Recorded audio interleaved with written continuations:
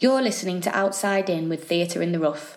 My name's Becky Downing and I'll be here every Sunday during the COVID-19 lockdown, bringing you a little slice of the outside world. From interviews to new writing and performances, Outside In's Sunday sessions are here to bring you up to speed with all things creative, with brand new content from emerging artists and nationwide companies.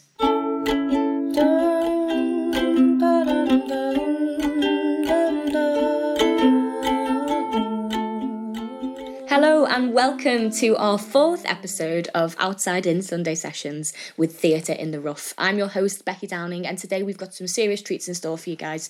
We have, of course, our recurring Amelia Glyden, who's back once again with some positive tips and tricks to keep your chin up during COVID-19 crisis. We've also got a beautiful performance by Maisie Barlow, who will be reading a poem of hers called Sunlight, set to music. And finally, we have an interview with the lovely Alan Lane, who is the artistic director of Slunglow Theatre in Leeds. Stay tuned. Outside In. So I'm joined today by the wonderful Alan Lane, who is the artistic director of Slunglow Theatre Company in Leeds.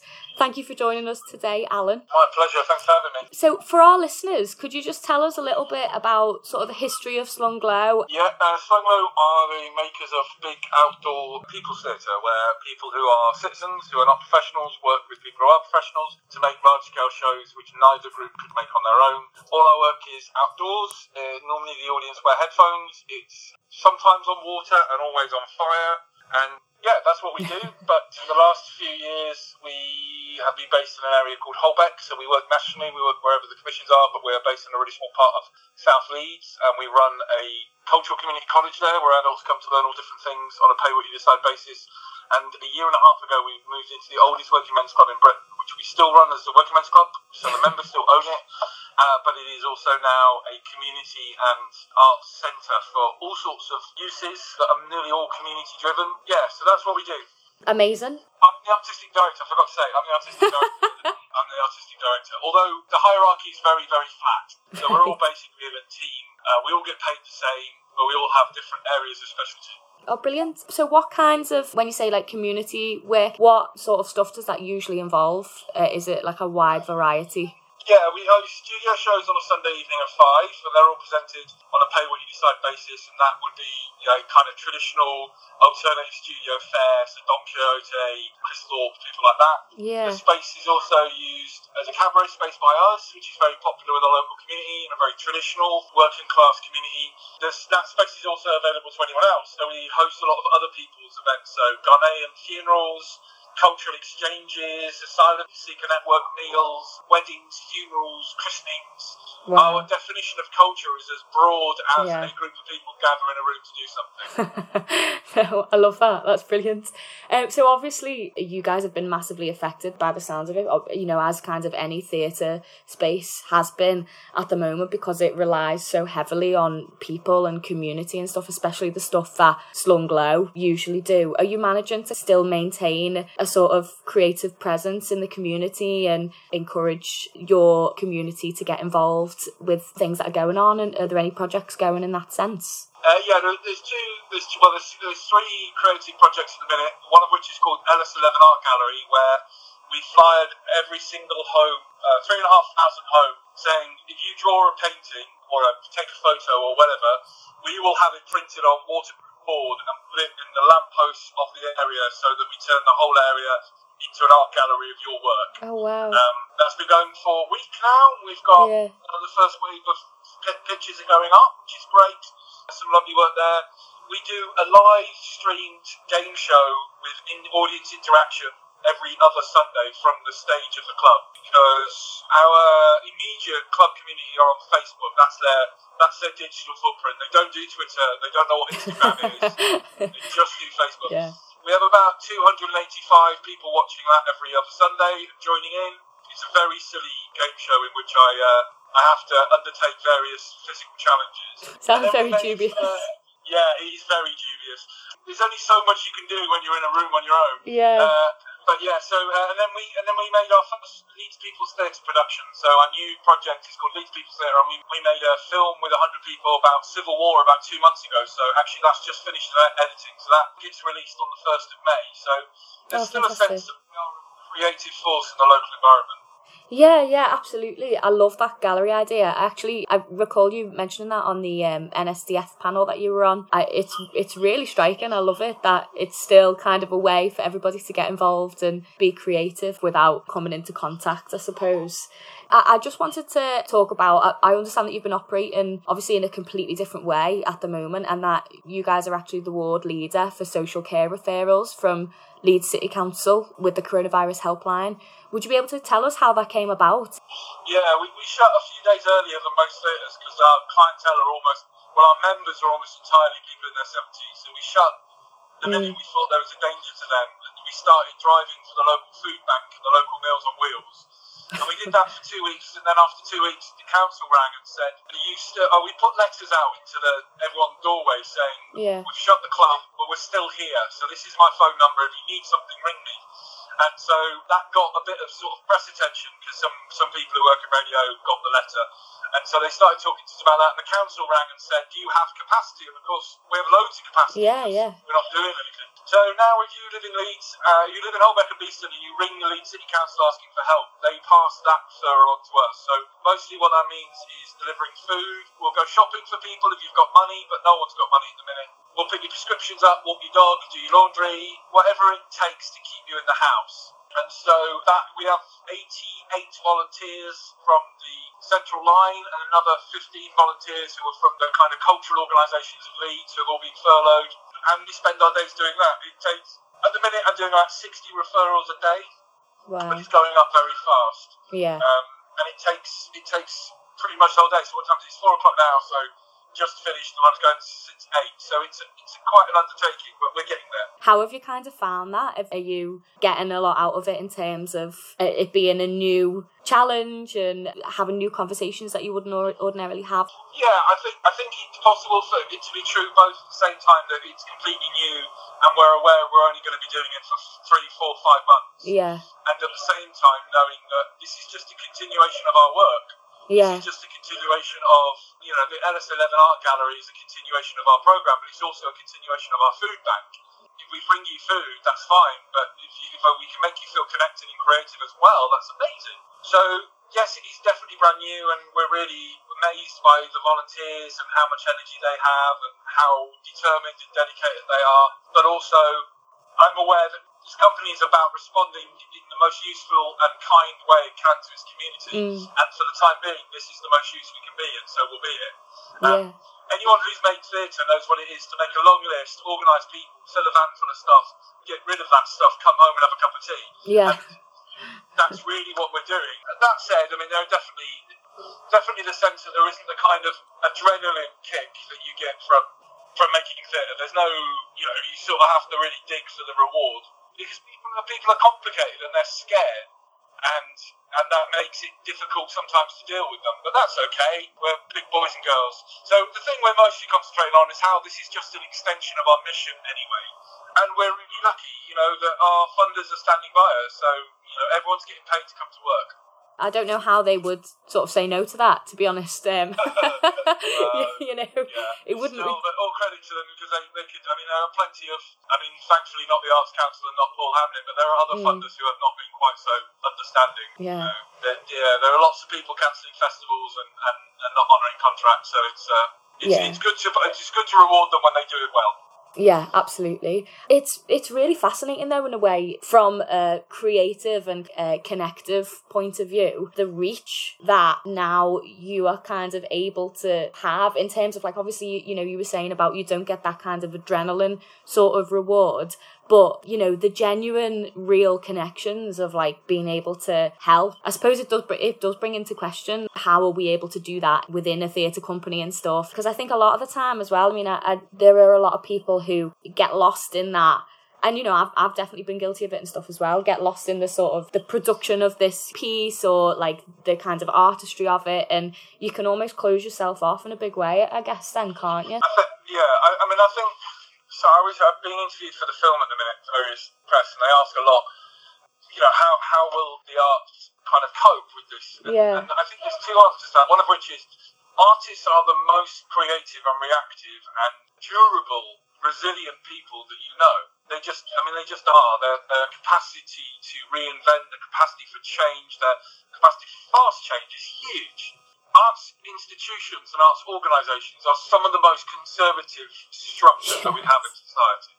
And what's really telling, I was on a meeting this morning with 150 arts leaders, and with a few kind of honourable, noticeable exceptions, people are just so flat-footed. They're like, oh my God, we thought we were going to sell 10,000 tickets and we're not selling any tickets. What are we going to do? We're going to need a bailout. You're like, all right, what? Yes. Okay. I mean, maybe. Yeah. Firstly, have a look at what business model you had that led you to this absolute quagmire of disaster, and maybe using Arts Council funding as pump priming and experimenting in the commercial world of ticket selling probably wasn't the smartest of things. But whatever, that's okay. It's water under the bridge. You've got a staff, all of whom are normally, again with a few exceptions, socially engaged, incredibly eager to volunteer. You have big fridges. I tell you, in the world of food distribution in charities, fridges make you an emperor. Yeah. And you've got big fridges, you've got vans, you've got big loading spaces, how have we not set up food hubs in every theatre? Yeah. I run a pub and it is almost perfectly suited to this. How is every single theatre in the city empty at the minute? And it's because all the people who run those theatres are spending their time trying to work out how they're going to survive. And that's fine. But when people think that the arts are self-interested, it's because we are. And it is so demoralising. I mean, I've got one transit van, and my load door is a single door. Imagine if I had a fleet of vans and a load door that you could get a lorry on, like every major theatre in my city. I could be feeding 10 times the people I'm currently feeding. And it is galling and it's demoralising. But then it is exactly what I expect from my industry. Yeah. Flat-footed and dull. All the people in the industry are heroes. The institutions and the organisations make them flat-footed and dull. It's interesting to kind of note who is reacting and how people are approaching this crisis so differently. I mean, I hope that it makes us really look at how we can change it to be able to connect to more people and to sort of remove these barriers that, like as you were saying, that are kind of there and that really inhibit this access and this welcoming sort of environment where we do have the resources to share with people. There are things that we can do. I mean, do you think that there's, after this, there'll be sort of changes for the better and stuff? I mean, specifically for Slunglow, I suppose I'm talking now. I hope that the parts of our community who were still unsure as to whether we were for real or not will sort of go, oh, okay, they are. So I'm hoping, the determination and dedication we've shown towards our community is recognised. But also, again, sort of this is part of our trajectory. This is part of our negotiating with our community. What is our theatre company for? In our minds, it's always been about a group of people who have a set of skills, a set of talents, and are looking to be useful and kind in this society. So I feel like we're meeting that, and I feel like we're meeting a challenge. We kind of talk about this like a test. Are we, failing the test? But I think, as for the industry, I think that we are not always as dynamic as we think we are. We're not good actually at making change. We've been really bad at convincing. I'm old enough to have sat in meetings about diversity for over 10 years, and nothing changes. Nothing changes at all. It's all the same. And both because we're cowards, and also because we like things to stay the same, and also because we're a bit dull. We're not having really brilliant conversations where we come to understand things. And so, always incredibly optimistic about Holbeck and incredibly optimistic about my colleagues, only because I know how determined we are, and I know that determination will win out. Yeah. I'm never very optimistic about my sector. I think there's some examples of really great leadership at the minute. I think the Arts Council are being as progressive and as brilliant as they can be. I don't know. Collectively, our response was to put NT Live on YouTube. I don't know how inspired I'm meant to be by that. Is anyone? It's one of those things as well that you're kind of like, okay, well, what else? it's interesting that you mentioned that I was actually having a conversation with a friend of mine about that the other day, and I was like, it's so great that all this work is now out there online for people who aren't able to go to the National and pay however much for a ticket. Why hasn't it always been like that? I just wanted to lastly sort of say if there's anything that you'd like to sort of send out to our listeners, what would that be? Just be as useful and as kind and as safe as you can be. I think there's an opportunity here. Whenever there's a fire, there are people who run towards the fire and there are people who run away from it. And at the minute, I think we need more people running towards it in whatever way they can. And for us, that the guide to that is always to be useful and kind. And in whatever way you can be useful and kind. We need to look after our brothers and sisters, I think. And I also think that's a duty of an artist. I think that's, it was someone gave a great quote this morning. Apparently it's a Navajo saying, although I don't have time to check, is an artist's duty is to provide whatever life does not. And I thought, that sounds pretty good to me. Absolutely, yeah. I love that. Well, thank you so much, Alan, for giving us your time today and for talking with us. It's been lovely. Thanks for having me, mate. No worries. All right. Take care. Founded in 2000, Slunglow is an award-winning theatre company specialising in making epic productions in non-theatre spaces, often with large community performance companies at their heart. The company recently relocated to the Holbeck in Leeds, the oldest working men's club in Britain. They run the bar as a traditional members bar and the rest of the building as an open development space for artists and a place where Slunglow invite other companies to present their work that otherwise might not get to be seen in Leeds. Slunglow believe that access to culture is a fundamental part of a happy life. They believe that actions, however small, can have a big impact and believe that culture can change our world for the better.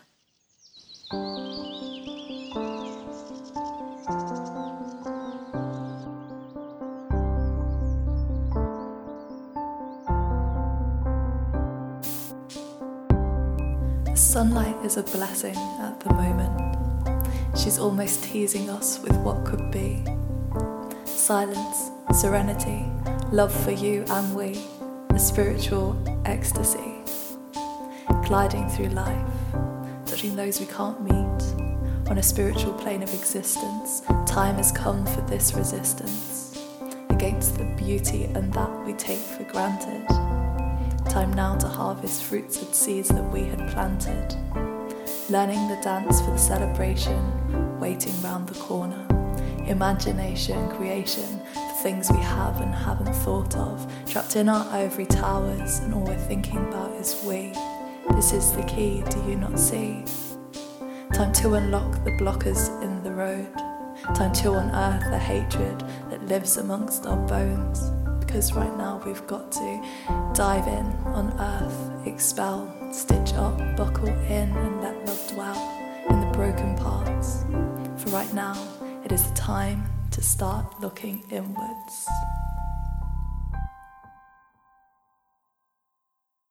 That was Maisie Barlow's poem Sunlight in collaboration with Adam Elliott's music.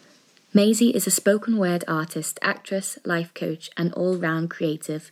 In recent years, she's been moving towards facilitation and has been working on ways in which theatre, writing, and performance can be used as a therapeutic tool. She started writing 4 years ago and has since gone on to perform at festivals, open mic nights, and most recently, a virtual festival.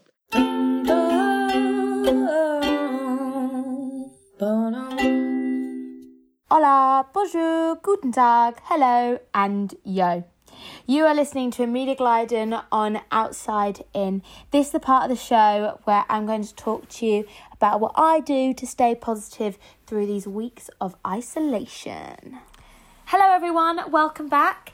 I want to start this week's section with throwing you a bunch of positivity and gratitude because you deserve it. We've done it. We've passed the 1 month mark. Whoop, whoop.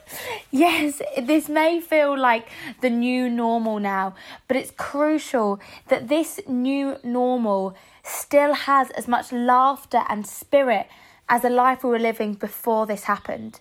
Now, I totally understand that this new normal comes with financial cuts and sickness, and I'm not taking away from any of that.